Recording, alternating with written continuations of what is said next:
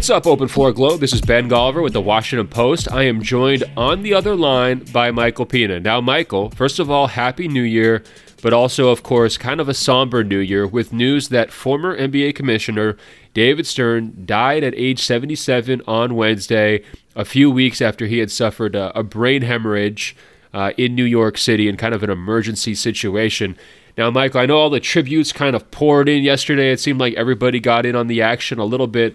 I'm curious, when you're looking back on Commissioner Stern's 30-year career as the head of the NBA, which really spanned most of the 80s, the 90s, the 2000s, and then a little bit of the 2010s, what is your sort of biggest memory, or what's your go-to scene involving David Stern as you maybe covered him or as you just experienced it as a basketball fan growing up?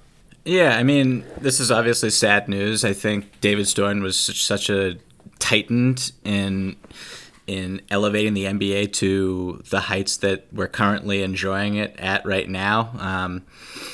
I just think he was a priceless figure. And, if I'm power ranking the league's most important all-time people, he's probably in the top 5, maybe even the top 3, which is pretty wild considering he never dribbled a basketball. I mean, I don't really have anything super specific about him. I mean, it's just he was a visionary, a shrewd businessman who didn't care about anyone's feelings when he made a business or marketing decision. In reading all the obituaries, words like bully and dictator appear quite often, but there's still this warmth about him and this admiration, I feel like, from a lot of people who wrote those obituaries, who knew him. There was this duality with David Stern on issues like race and labor, and as Harvey Ayrton wrote in the New York Times, Stern worked pro bono on a 1970s anti-housing discrimination case in northern New Jersey, which later resulted in a settlement that the Times would call groundbreaking. So he did that before he was commissioner, and then he also inaugurated a dress code that players viewed as racially insensitive. So he was a very... mercurial isn't the word, because I think he was very straightforward with people, but he was a polarizing figure, and the league certainly wouldn't be what it is today without him. Yeah, I think what I kind of go back to with my Stern memory is actually like Adam Silver's first kind of State of the Union press conference as commissioner, because Adam was stumbling over his words. He was speaking very quickly. He was a little bit nervous, and I found myself sitting there thinking, wow, I have never seen an NBA commissioner like this before, because, of course, the only other one who had ever seen was David Stern in that environment. And when Stern was up in front of the entire media, whether it's at All-Star Weekend or the NBA Finals, it was a legitimate show, right? I mean, if you had a confrontational question, he was going to give you a confrontational answer. If you wanted to question him or the league's policy, he was going to, go right back at you. But at the same time, he always had a gleam in his eye. He always had a sly smile. I mean, he was really, in my eyes, a performer, not unlike some of the biggest stars who were in the NBA, whether it's Magic, Michael, LeBron.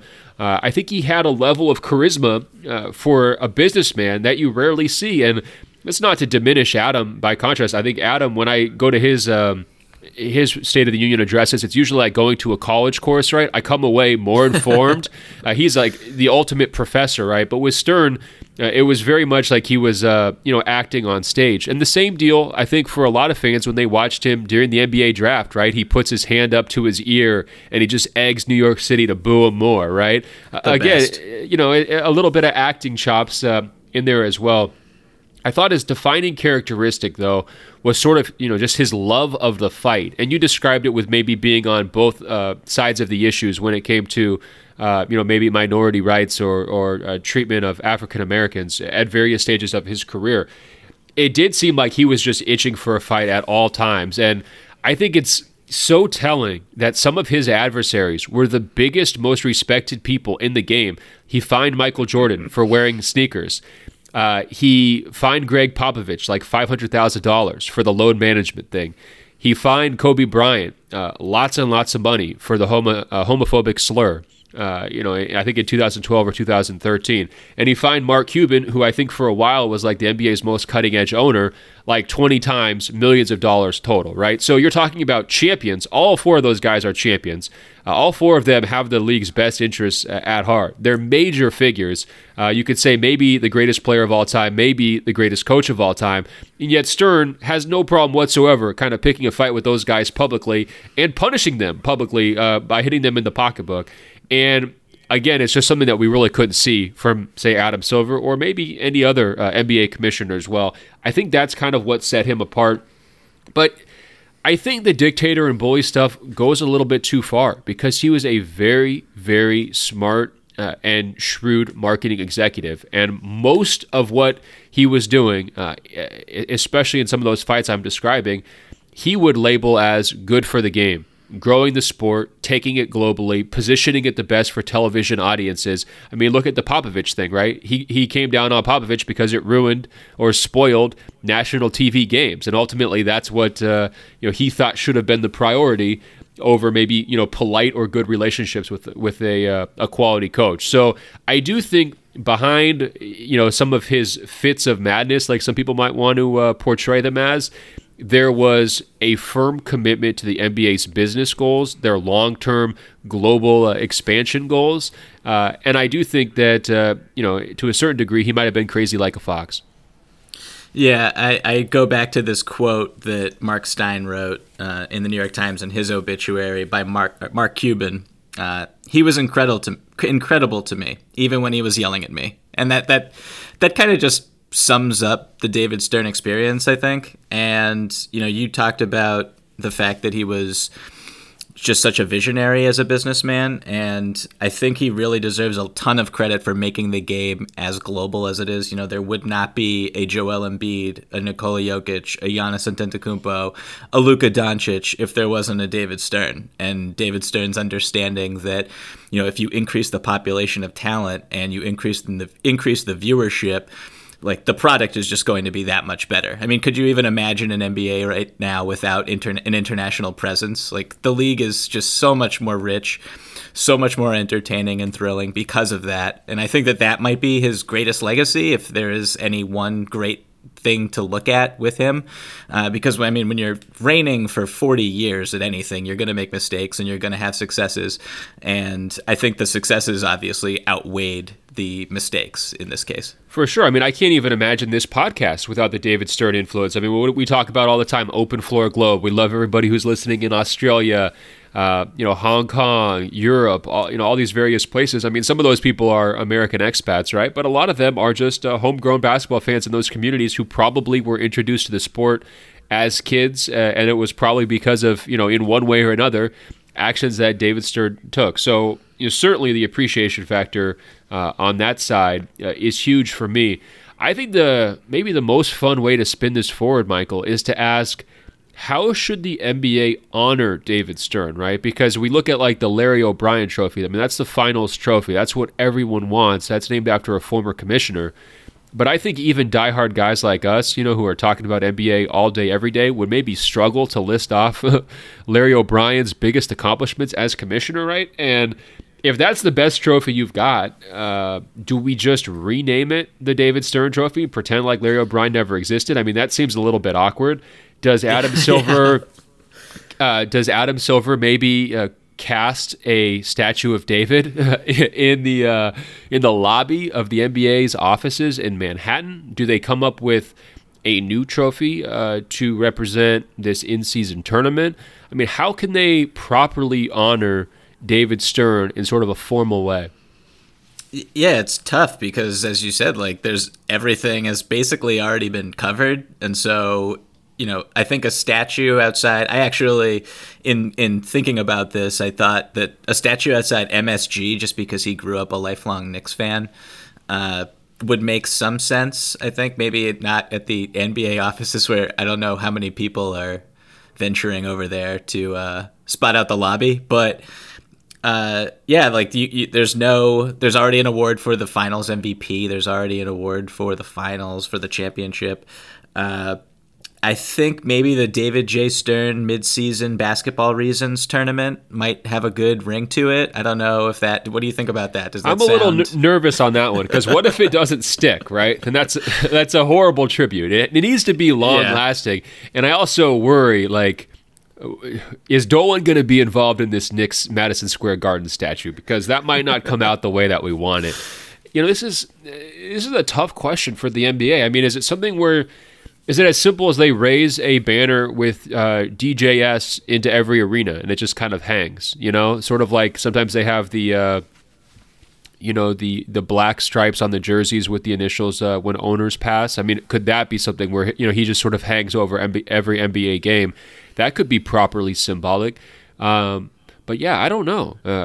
Let me ask you this. If they just flat out changed the Larry to the David, would you have a problem with that? I wouldn't. I'd be like, that's great. Go for it. No. I mean, I don't think I would have a fundamental problem with it or lose sleep. I did like when Kawhi Leonard called it the Larry O.B. That warmed my heart a little bit.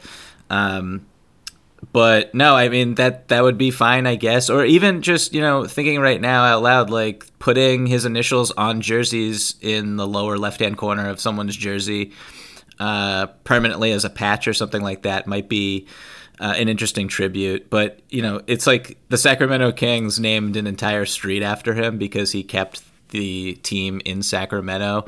I don't know. His impact has been humongous, and I'm glad that I don't have to figure out how to. You're glad you're not an NBA executive who's trying to figure this exactly. one out. Was he the 5th NBA commissioner? I think. What if we retired the jersey number 5 across the entire league? What about that?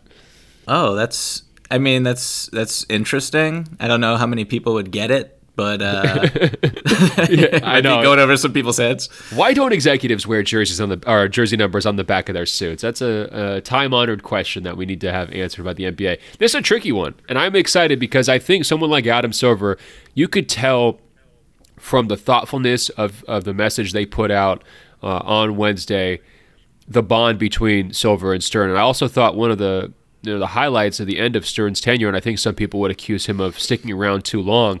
But the one thing that he did do was line up a very clear succession plan, and he made it, crystal clear in his last couple of years that was part of what he viewed as his job or his duty for the owners, is making sure there was a capable executive who was seasoned in that role who would take over from him. And so Adam had hands-on experience throughout that last lockout. They put him forward at various points in front of the media, so he got a little bit of training on that front.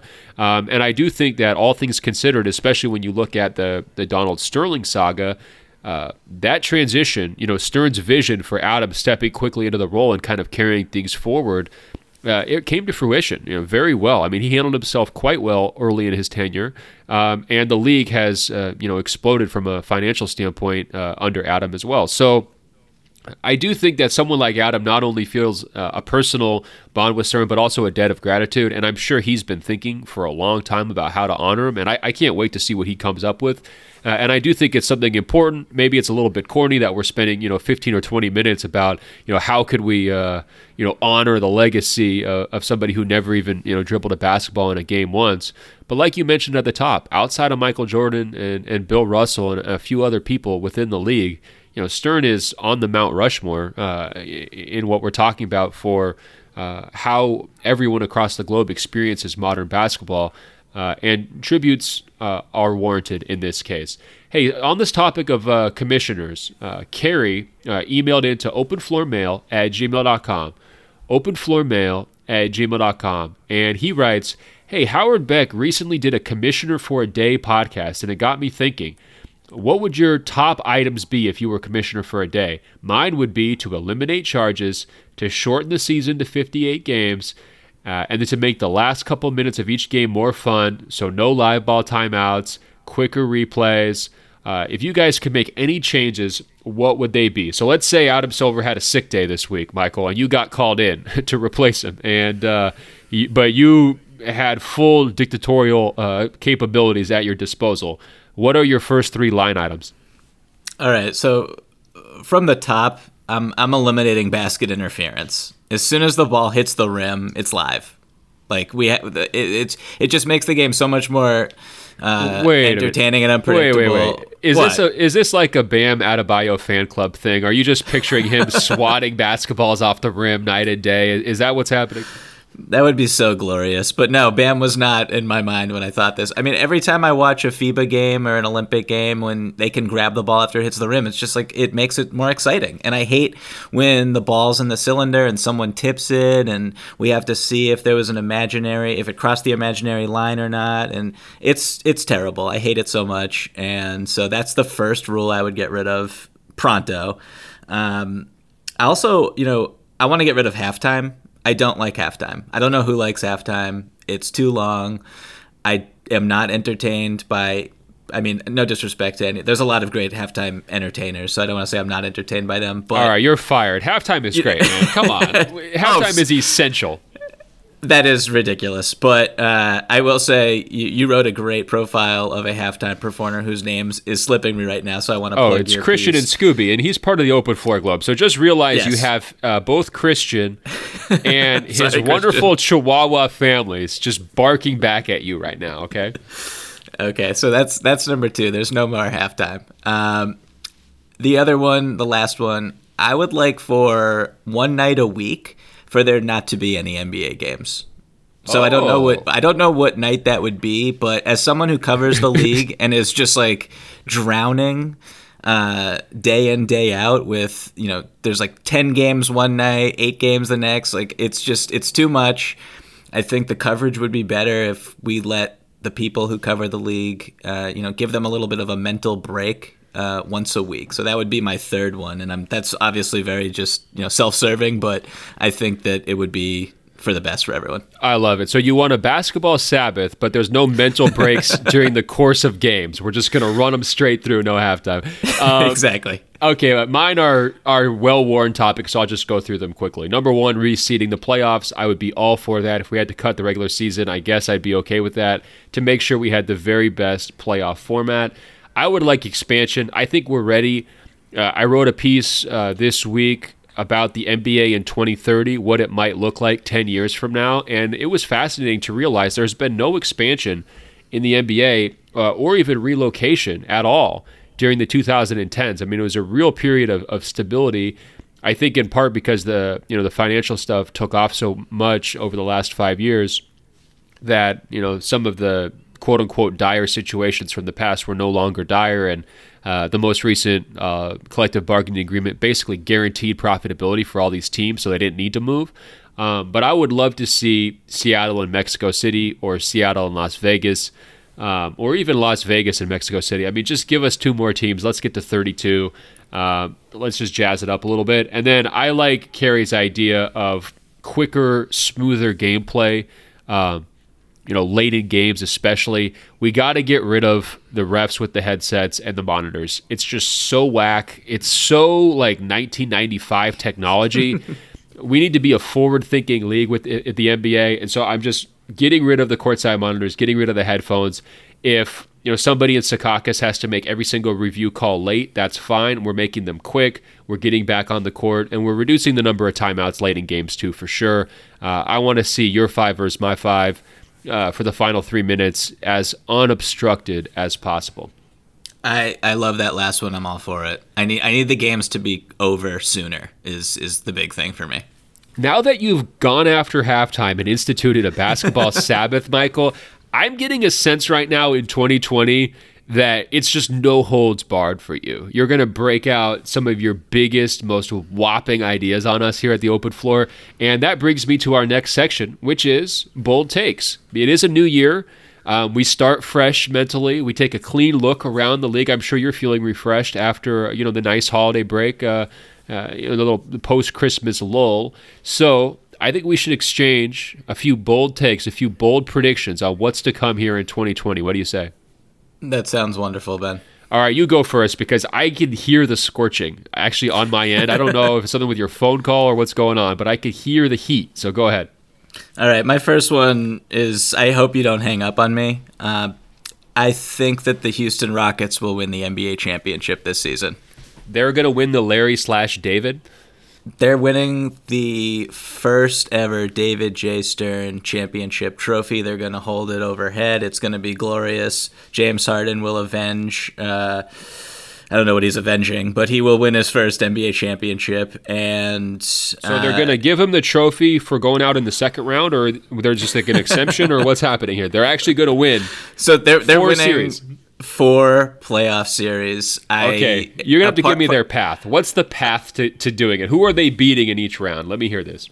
Okay, I don't have a specific path for you. I just know that I made the preseason prediction that the Rockets would win it all, and I'm not a coward, so I'm sticking to that. And look, okay. I think that... Here's the path. No, real quick, just to set this up. Okay, if they're going to do this, if the playoffs began today, it would be Houston, Dallas, 4-5, okay? So I think they can take Dallas, no question. Yes. Second round is Houston, Lakers. I think you're going to need a couple ankle twists to help you on that one, okay? Not impossible, but I think you're going to need a little help. Western Conference Finals would be Houston Clippers, because Clippers would be the 3 seed currently. I think they take care of the Denver Nuggets. Houston Clippers, I'm definitely taking the Clippers in that one, but if by some miracle they get through the Clippers, then they're probably dealing with Giannis coming out of the Eastern Conference. I'm looking at those series, man. I only feel comfortable with them winning that first round series. The rest of them sound pretty daunting, don't they? This is a bold prediction for a reason, Ben. But I will say, they're a good team, so we'll have it there. They have the best offensive player in the league. I feel like they've started to figure out ways to combat the, defenses that are just going to trap James Harden 40 feet from the basket or as soon as he crosses half court. They've done some interesting things, most recently in a statement win over the Denver Nuggets. But if you just look at their 5-man lineups, like when they play their best players, they're extremely good. Like their net rating with their number 1 5-man unit is 13, plus 13. Their number 2 5-man unit is plus 20. Neither of those units has Eric Gordon in it, who's been hurt. And they just have the experience together of losing tough playoff series with just about everyone still there. So I don't know. I like them. Obviously, the Russell Westbrook thing is going to be very interesting in the playoffs. I love how you slipped that part in. Here's what I'm going to do. Here's what I'm going to do. If the Houston Rockets win the title, I will buy a Russell Westbrook Rockets jersey for one member of the Open Floor Globe, but I will ship it to them. It has to be someone here in the United States because I'm not paying DHL to get it to you somewhere else. But we will have a contest for Open Floor Globe members if the Rockets win the title for a free Westbrook jersey. I will autograph it personally if that happens. Actually, you probably don't want that. That would diminish its value. I will autograph the tag, which you can cut off, and then just wear the jersey clean of scribbles. Michael, I'm going to go tit for tat with you, okay? I've got my own Rockets prediction. It's slightly different than yours, okay? I think by the time the 2020-2021 season starts, so we're saying October, at least 2 of Mike D'Antoni, Daryl Morey, and Russell Westbrook will be gone from Houston. What do you think? I think you're safe with D'Antoni. I mean, he's basically just like a lame duck, it feels like, at this point, with the whole contract negotiation and him not getting what he wanted. And so it feels like this is his last year unless they win the championship, as I believe that they will. Daryl Morey, yeah, it's a little tricky with him and everything that happened in the preseason with China and the amount of money he cost his organization and yeah, I don't know. That's going to be tricky. But he had an opportunity to leave to go to Philadelphia not too long ago, and he stayed and he stuck around. And the opportunity to, I think he knows how difficult it is to secure a player as good as James Harden. And if you want to win a championship, then I don't think he'll leave on his own. So like I could see this being Daryl Morey's last run with the team. Russell Westbrook's another thing. I mean, he's just under contract. I don't know who's trading for that. I don't know how they would get off it. They don't have assets to package along with it. So I think they're stuck with Westbrook, but D'Antoni, okay. So D'Antoni's probably out. Yeah. Here's what I'm picturing. they're not going to win the title. First of all, I'm feeling very confident about that. I also think that you can't just slip in the Westbrook and the playoffs factor at the end when you're talking about the Rockets. I feel like that's going to be the whole deal, and I think the media is going to be hyping that up heading into the playoffs to an extraordinary amount, right? Because he's had so many stumbles other places. This is supposed to be his fresh start, so what does it look like? And I also just fundamentally do not trust their ownership group to make rational decisions, especially in the middle of heated losses, right? So I'm sort of picturing a situation where they do go out in the second round. It could even be like a worthwhile loss. Like they just push the Lakers to 7 games and LeBron's better, something like that. Where Fertitta just loses his mind because it's, another humiliation for him and he promised better and this, that, and the other thing. And the Warriors weren't even in the way this time. And now what? And it's just like a house cleaning. It's like, okay, D'Antoni, you were already gone, so you're gone. And then it's either Morey, I've been mad at you for 9 months, now I can finally do something about it. Or it's Morey, you told me that Westbrook was going to be able to do it in the playoffs. He didn't do it in the playoffs, so now you have to trade him no matter what, like point blank period, he has to go.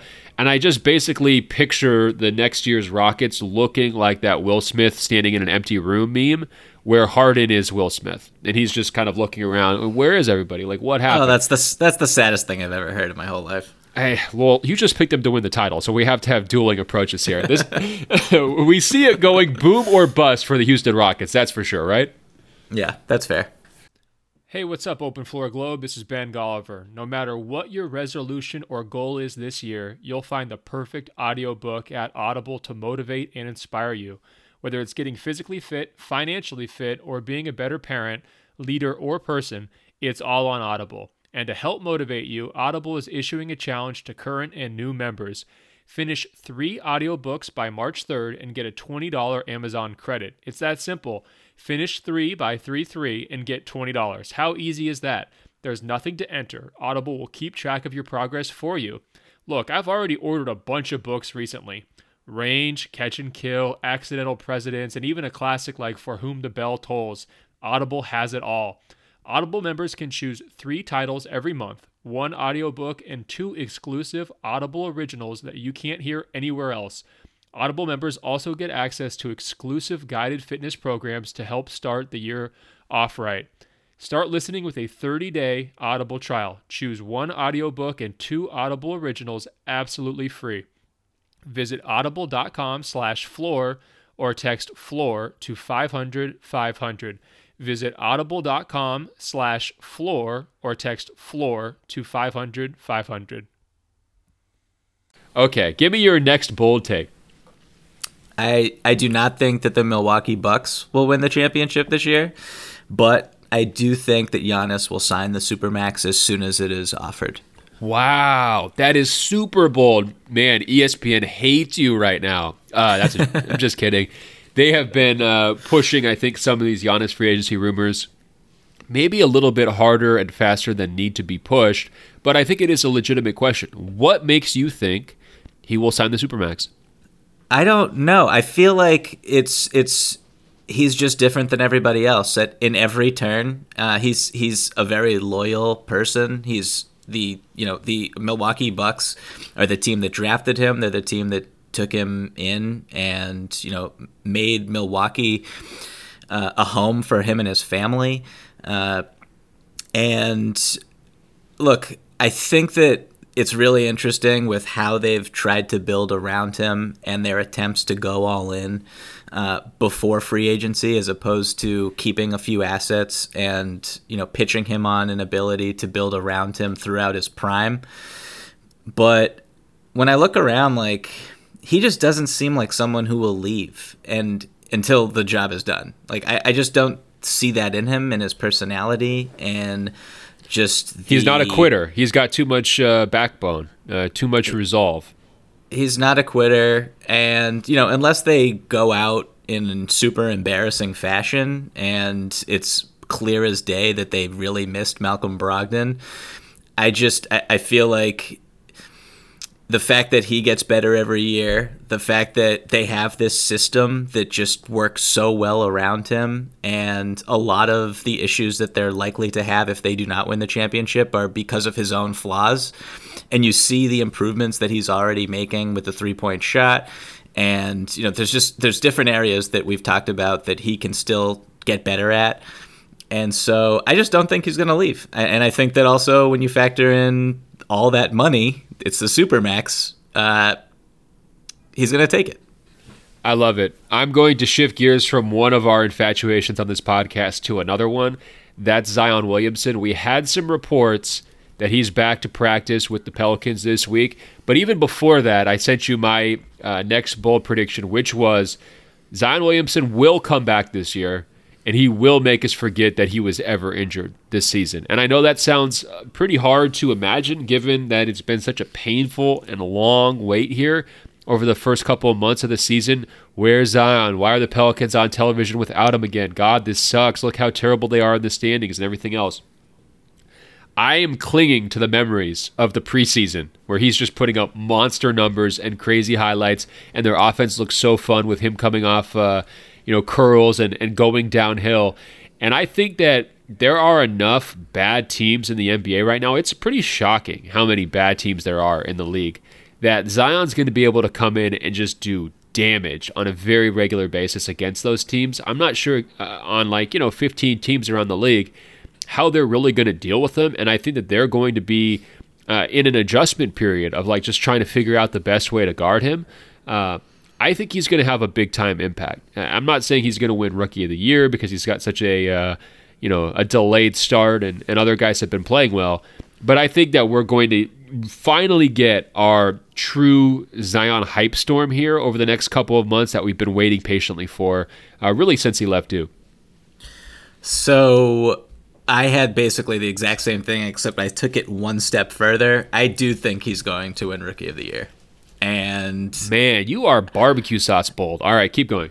Yeah, so, Ja Morant has had a tremendous rookie year, and maybe he'll make this all look foolish, but just factoring in, if they were to go into a bit of a tailspin and, they load manage him as they have a little bit this season, there's really no other candidates that I feel like would... people want to vote for Zion. He's going to be great. He's in a position where the New Orleans Pelicans have been terrible without him, so he's positioned to have the narrative. He can... they're only 5-6 games out of the 8 seed. If they I was going to say they could make a playoff push, right? Exactly. So if he's the catalyst there, and the other candidates are like Tyler Hero and R.J. Barrett, and again, Ja Morant is probably the odds-on favorite, but I don't know. I feel like Zion could win this award. Yeah, so as of today, Ja has a 28-game head start. He hasn't played in every game for Memphis. That's pretty significant. I don't think it's quite like a Malcolm Brogdon and Embiid type situation. But we'll have to see how good Zion is and how quickly he is. I don't want to put too much pressure on him, but I just think, in the back of my mind, my wheels are turning. I'm completely ready for Zion. My last bold take here real quickly. I think we're going to have at least 8 first-time NBA All-Stars this year. And I'm just going to give you some of the candidate names. I'm not saying all these guys are going to make it, but you got Jaylen Brown, Jason Tatum, Pascal Siakam, Bam Adebayo, Domantas Sabonis, Malcolm Brogdon, Luka Doncic, Rudy Gobert, Trae Young, Devin Booker, Donovan Mitchell, Brandon Ingram. I think at least 8 from that group can make it, and maybe more. I think Chicago All-Star could look a lot different. It could feel different with all that new blood.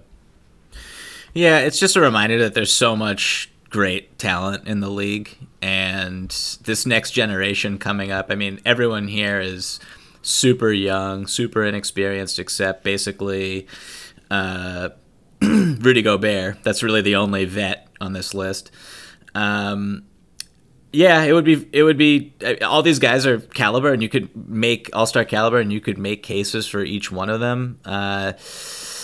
I'm glad that you put Jalen and Jason, my two children, on the list. That was very nice of you, and it seems to me that they're both locks in my opinion, but I'm sure we're going to go over this at a different time on a later date. I agree. I mean, through gritted teeth, I think they've got to be there. Boston's steadiness, so much of it goes to them, and I think even just positionally too, finding spots for them on the roster is not that difficult.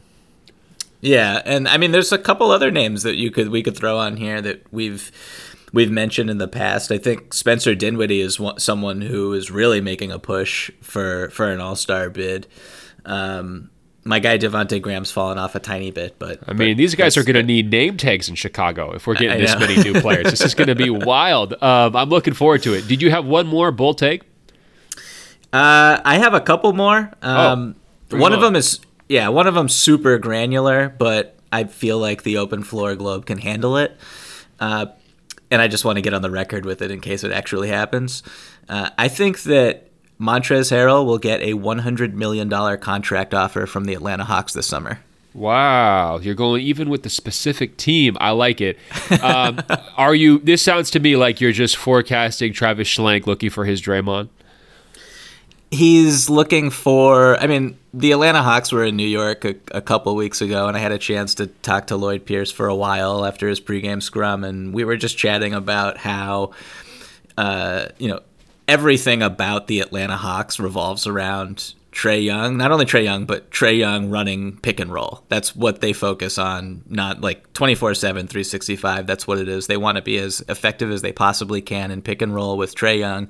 And John Collins is a superb pick and roll partner, but Montrezl Harrell is, I think he's a next level pick and roll partner, as we've seen with just how he operates with Lou Williams. And if you're trying to accentuate Trae Young's strengths without necessarily allowing his weaknesses to grow, I feel like Montrez is just such a perfect fit with how they want to play and what they want to do. I can see it. I think he's getting a massive payday this summer. I don't know. This could be a test like the Andre Kirilenko test with the Brooklyn Nets, right? Where remember he got that crazy small contract that everyone was like, okay, like what is Prokhorov up to?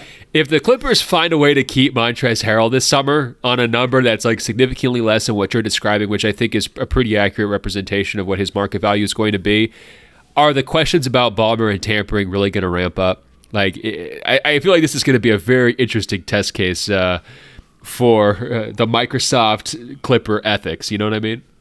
Yeah, I thought about that. If he re-signs there, you're right. It's going to be, and you didn't even mention I don't want to, cast aspersions, but Lou Williams' contract, which is just absolutely an absurd deal. Like, what is he making? $8 million a year, I think, and he's, routinely one of the best offensive players off the bench in the league.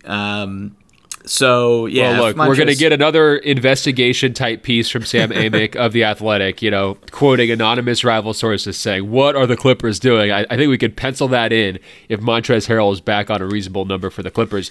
They will miss him, though. I think it's a big looming potential story for them. It would be very, very difficult to replace what he does for them, and I think you're absolutely right. There's going to be monster mega offers for him from other teams around the league, as there should be. What's your last bold prediction? I think that, and I wrote this down before Jonathan Isaac suffered that knee injury last night in Washington, but I think either the Orlando Magic or the Detroit Pistons will blow it up entirely, either before this trade deadline or over the summer. So what does that even mean for the Magic? What do they have to blow up? No disrespect to them, but like, who are they blowing up? Well, yeah, I think it's moving on from Aaron Gordon, finally. I think it's, you have Evan Fournier, who's going to be a free agent this summer. I think you don't re-sign him, or maybe you even realize you're not going to, and you trade him before this year's deadline. And then I would love to see him moved at this year's deadline. I think he's a piece that could help a lot of teams. I don't necessarily love his overall game, but he is kind of a proven scorer, plug-and-play type guy. The expiring contract aspect fits. To me, he's playing great. Yeah, and he's having a great year. He should be on the market for sure. Yeah, and then, moving Vooch, that's a tough trade market, and Terrence Ross, the two guys that you signed this past summer. But I feel like they just need to start all over. And Fultz looks really interesting, which is good. I think he's going to be an NBA player. So that's awesome. So, rejiggering it around him, Isaac, praying to God that Bamba is something, and then you have an interesting defense first nucleus there. But like on the path that they're on, they just don't have any foreseeable way to get that number one offensive engine that they've not had basically since Stan Van Gundy was the coach. No, I hear you. There's not much reason to cling to what they've got. They've been kind of, treading water. I think that their new front office, which isn't even that new anymore, has been like overly deliberate, probably is the best way to phrase it. And I think they're reaching the point where like, hey, it's time to do something, shake it up, give the fans something to get excited about. All right, Michael, we got a bunch of awesome questions from the Open Floor Globe. They came in throughout the holiday week, and I tried to pick out some of my favorites, and we'll go through a few of them. Dylan writes, after listening to the awards you guys shared on a previous episode about the All-Decade Awards, I thought of a few fun made-up awards you guys could possibly brainstorm, and I'll throw in my own answers. So he writes, the most iconic performance of the 2010s was LeBron 2012 Game 6 against the Celtics, with Kobe Bryant's farewell game a close second. Then Dylan writes, the most enjoyable period of basketball was Kevin Durant's insane month during his MVP season. You'll remember he had just the crazy consistency factor, just night after night, scoring. He said the feel-good story of the entire decade was Dirk's championship run. He said the player who shouldn't be forgotten was peak Blake Griffin early in the decade. And his biggest wish of the decade was that Oklahoma City had waited one more year before blowing things up. Dylan, those are incredible answers to your own question. So, Michael, I'm going to toss it to you. Do you agree with his suggestions, or do you have others that you want to toss in there? I love these. These were really good. I 100% agree. I'll start with most iconic performance. That would have been mine too. I think LeBron's Game 6, 2012, 45 points, 15 rebounds, 5 assists. I actually went back and watched the highlights of that game in preparation for this pod, as painful as it was to my younger self, because it was in the Garden and LeBron just ripped the heart out of every single person who was in that audience. It was a show. I mean, it's really difficult to go back and contextualize the pressure that he was feeling coming off losing the finals against the Dallas Mavericks in embarrassing fashion. No one really knowing if he was ever going to win a championship. And, this was an elimination game on the road against the team that he left Cleveland to beat. If you lose that game, I mean, Spoelstra's probably getting fired. Chris Bosh is getting traded. I don't know what happens to him, what happens to the Miami Heat. And he just was ballistic. I think he made 9 of his first 10 shots. Most of them were jumpers. It was really weird watching the highlights. He did a sideline interview with Doris Burke at halftime, which I don't remember being a thing that players did on nationally televised games, particularly of that magnitude. But he was very stoic during it, did not smile, did not laugh, said he played on playing the entire game. Just a legendary understanding of the moment and, him slaying demons with such force and just displaying his entire arsenal. It was just so impressive and remains one of the most ridiculous things I've ever seen a basketball player do. No question. And imagine how many of the stories about him or the narratives about him change if they lose that game, right? I mean, all the GOAT stuff that really started to build up over the next few years after that is not there.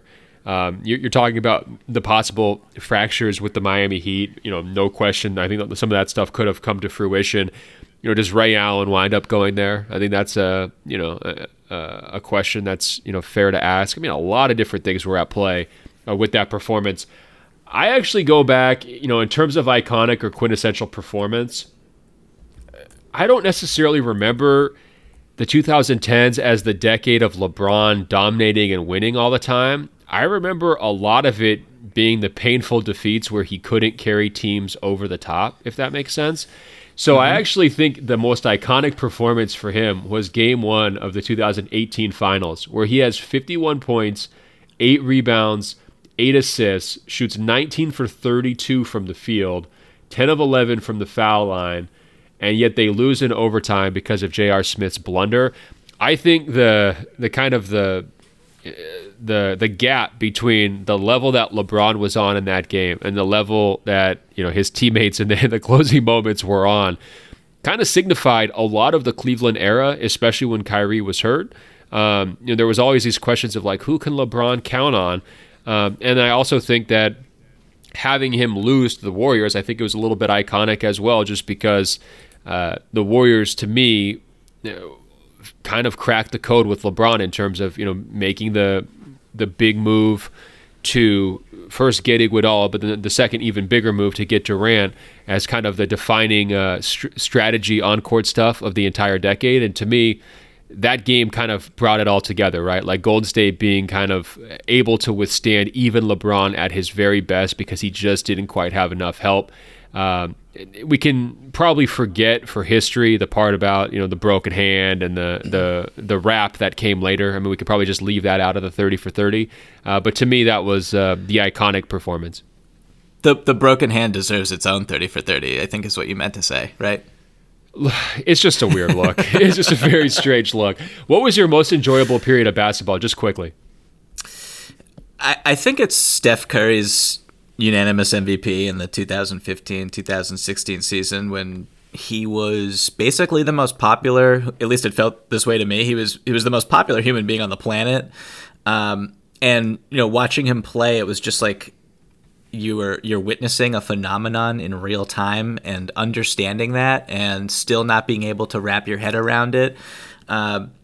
It was a season that felt like it set up what the next 50 years of NBA basketball would look like. And 50 years from now, it'll probably be the first thing I think of when I think about what the NBA should try to aspire to be, which is this wondrous and magical game and that pushes boundaries and is just so entertaining. And so that's got to be it for me. I mean, I loved watching him play during that season, and I'll never forget it. No, you nailed this one 100%. It was that season. And they start off 24-0, and as somebody who had just idolized that 96 Bulls team, always picked them in the greatest team of all time conversation, 72-10, seemed untouchable. Even the sneakers that they came out with, the Jordan 11s, they call them the 72-10s. Of course. I mean, all of that, mythic stuff, I was just so bought into. And I remember in early December when they beat the Celtics to go 24-0, I remember sitting on my couch and thinking like, well, what does it mean for Jordan's legacy if the Warriors just don't lose this season? What if they go 82-0? Like, are they completely unbeatable? Are they going to be able to just pull magic out of their hat every single night, the whole season? And they didn't quite do that, but they did obviously have 73-9 season, rewrite the record books. Of course, the playoffs were a different story, but that season, everything seemed possible, right? An undefeated Patriots-like season throughout the NBA seemed possible. And so, to me, that's why I would agree with you on that one. And Curry, of course, was right in the middle of all of it. It's just a sensational season. What was your feel-good story? Well, barely beating out Dwight Howard's triumphant return to the Lakers. Wow. I'm going to go with LeBron. His sojourn back to Cleveland, ending the title drought, the block, just that whole.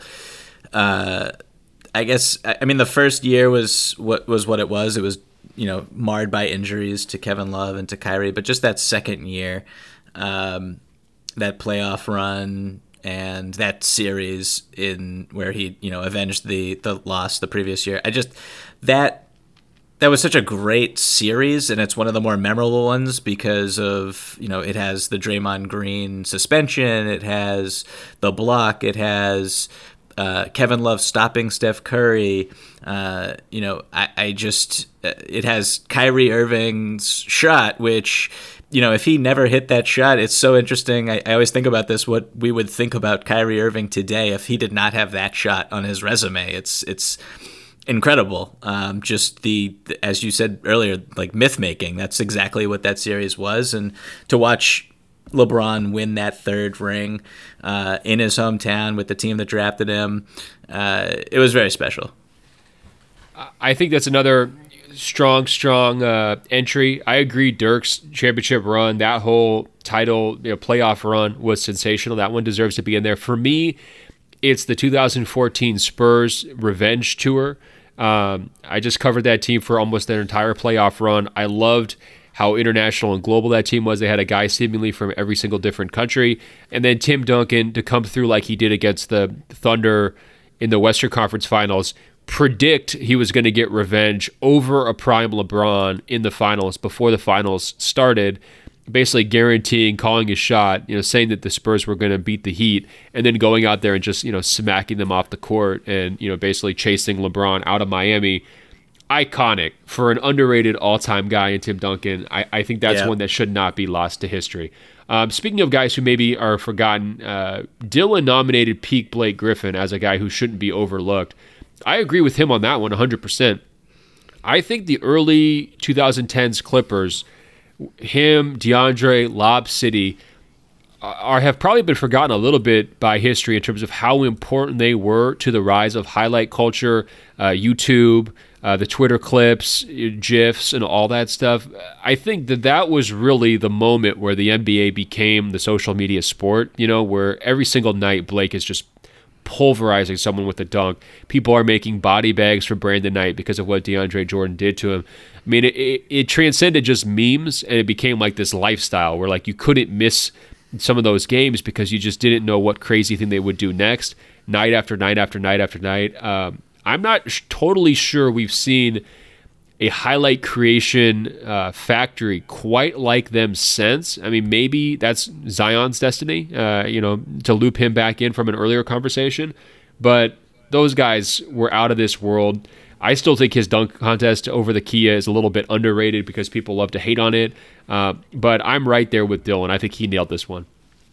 Props to Blake. I feel like I agree with everything that you just said. And the irony of Blake Griffin is that we were criticizing his inability to shoot jumpers and three-pointers when he was this athletic specimen, and then the athleticism goes and he can shoot threes, and everyone still wants to crap on him. So no one ever talks about him anymore either. That's the worst part. He went from being this guy everyone talked about in LA to a complete afterthought nationally. I'm sure it drives him crazy. If I were him, I would really hate the media. For sure.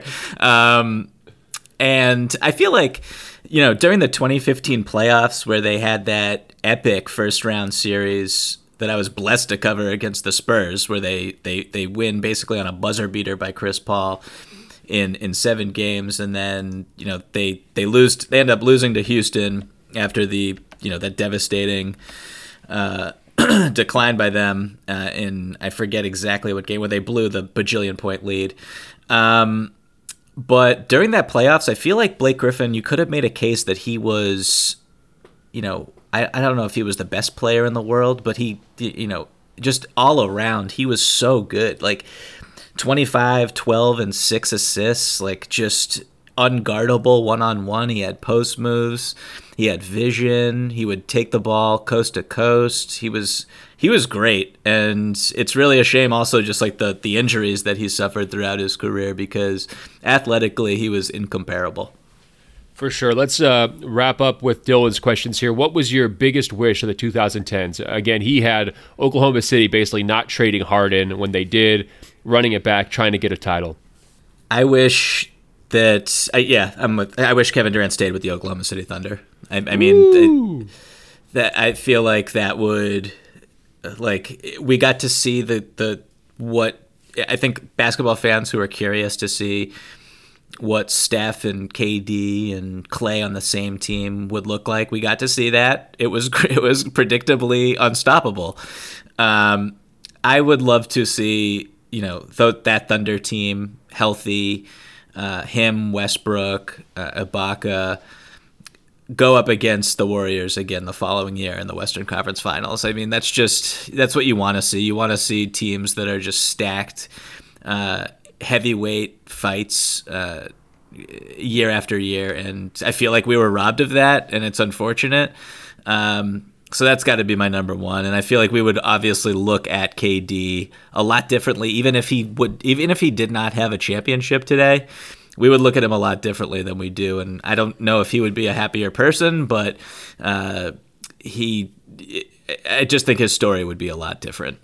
There's no doubt they're the biggest what-if franchise. I mean, KD, Westbrook, James Harden, Serge Ibaka, and then later Paul George, and then to their postseason accomplishments, like what they have to show for all of that talent.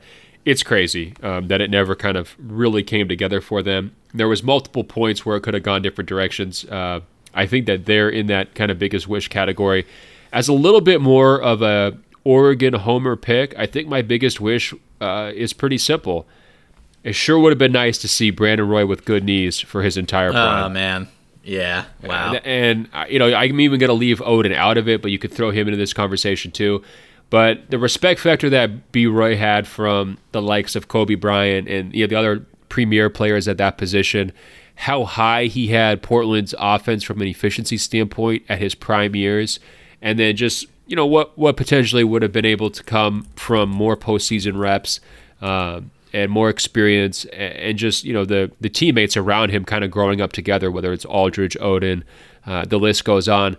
I think the sky was the limit for that group. And you think about, for some of this, it's kind of like your own biggest personal wish, right? And for me to cover a Blazers team with B. Roy ascendant on top of the world would have just been wild. I can't. I mean, even the heroics he did have, like against the Mavericks in the playoffs that one year, his 50-point games, they just took the city of Portland to just a totally different level. Trying to imagine him in like a Western Conference Finals head-to-head, against some other superstar level player like the Thunder or the Spurs, it just kind of makes my mind explode. So, not to be too dark and sad here, but I think just from a personal standpoint, that's probably my nomination. No, and if we had as you said, the LaMarcus Aldridge, Greg Oden, Brandon Roy, that was the big three that they thought they would have for the next 10 years or whatever it was, and it's just a shame that we didn't get to see it. No, it's a bummer that will last, I think, for lifetimes for a lot of Blazers fans. Hey, on a lighter note, we've got two kind of funny questions to close this out, all right? Luke writes, "What's up, Ben and Michael? This is an unusual question, but look, I'm serious. Let's say it's the NBA Finals, Game 7 in crunch time. If LeBron James started kissing Anthony Davis, not a single defender would be watching the ball, and that would leave Danny Green wide open for a three-pointer. Would LeBron and Anthony Davis be called for a technical foul, or would the points count? The rules say technical fouls relate to unsportsmanlike behavior, but I don't see how kissing would be unsportsmanlike. It's just very uncharacteristic. What do you guys say?" So, Michael, Luke needs a clarification on the rule book. I need you to put on your Monty McCutcheon hat, your Steve Javie hat here. Is it possible to distract your opponents by kissing on the NBA court so one of your teammates can hit a title-winning three-pointer? I hope this is legal. Why shouldn't it be legal? It reminds me of the barking dog play. Do you know what play I'm talking about? Of course, a high school classic where one guy gets down on his knees, starts making noises, everybody looks over at him, then you do the inbounds to somebody else for a layup. Yeah, like if you fall for that, then you're distracted, then the other team deserves to score. Like that's just how it works. If they want to kiss on the court and let Danny Green's man get distracted by it, this is a very bizarre question, but I don't see anything wrong with it. I think it's a great question. What's the best defensive team in the NBA that would fall for this right now? Because there's certain teams out there who they already don't have a clue, right? Like I'm picturing the Atlanta Hawks. It doesn't even matter what the Lakers do on offense. The Atlanta Hawks are going to be clueless and completely hopeless. If they started kissing, guys might just walk off the court, think the game's over, right? I mean, they just have no idea what they're doing out there. But I also look at a team like maybe the Utah Jazz or the Milwaukee Bucks. Giannis might blow up the kiss, right? He might go in there and start guarding them and trying to kind of insert himself into the sandwich and just trying to screw up the... I mean, I don't think he would be distracted. I think he would still be playing hard. So that's kind of the spectrum from... hopeless, completely distracted by the kiss would be the Hawks, to completely locked in, undistracted by the kiss would be the Bucks. What's like the best team along that gradient that you think would still be capable of being distracted? Yeah, I gotta be. I have no specific team here, but it would be interesting to see. You bring up the Hawks. Like, would Brook Lopez still be in drop coverage? Would he come up to the point of attack? Would he, how would that affect him and the strategy and the schemes that they're trying to employ? That's more what I'm interested in. I'm picturing your Houston Rockets title dreams going kaput because the Rockets turn their head to watch the kiss, and the whole thing passes them by. Luke, very creative question. I don't see how it could possibly be ruled unsportsmanlike conduct. I think it would not be as big of a distraction as you think. In those high-pressure playoff moments, people are pretty locked in on the ball. Presumably, those two guys would not be kissing while one of them had the ball. So I think it would just be considered typical off-ball action. They would go forward with the game, and Danny Green would not be as open as you expect him to be open. But thank you for that very creative question. The last one comes in from Abdul. He writes, Indiana Pacers center Miles Turner is a brickhead. That's right. Miles just went on the Vince Carter podcast and said that one of his favorite pastimes is putting together 4,000 to 5,000 piece Lego sets. He is officially a member of the Open Floor Globe. Michael, I mentioned this one because longtime listeners know I love Legos as an adult. Nice. I really think Lego needs to do a better job of marketing to adults and having more sets catered towards adults.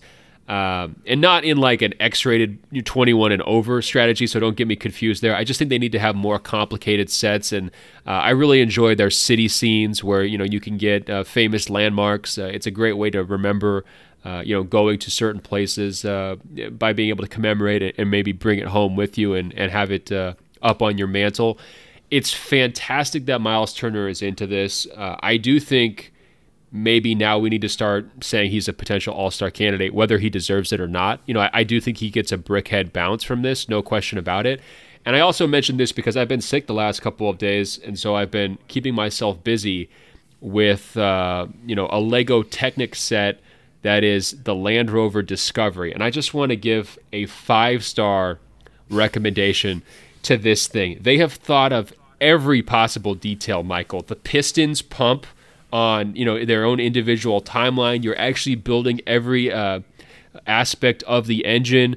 They've got the shocks on the wheels, so certainly you could take your Land Rover Discovery off-road if you needed to, the Lego variety.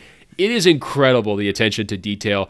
I've never really messed with the Technic set before. I think maybe I was always a little bit too intimidated as a child because it's really for engineers and people who are really diehards, but I can't recommend this one enough.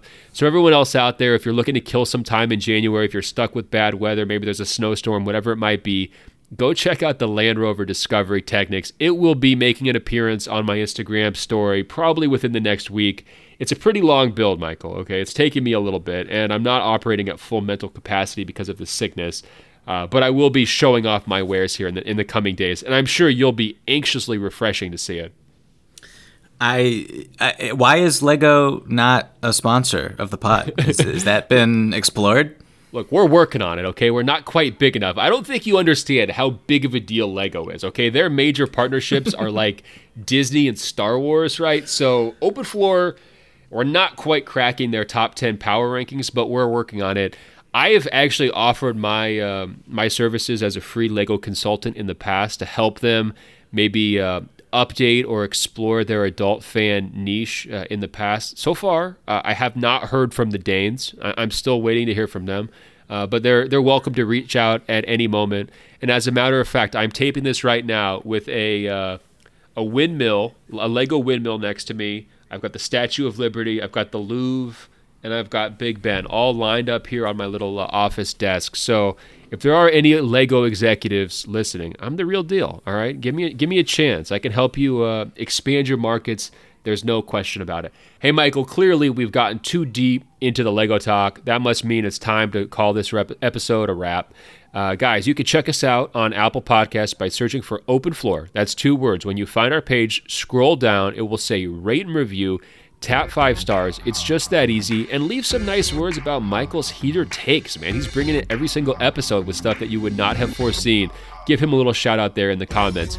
I'm on Instagram at ben.golliver, on Twitter at Ben Golliver. Michael is on both Instagram and Twitter at Michael V as in Victor Pina. And guys, don't forget, email us, openfloormail@gmail.com, openfloormail@gmail.com. We are so excited to be plunging forward into 2020 with renewed spirit.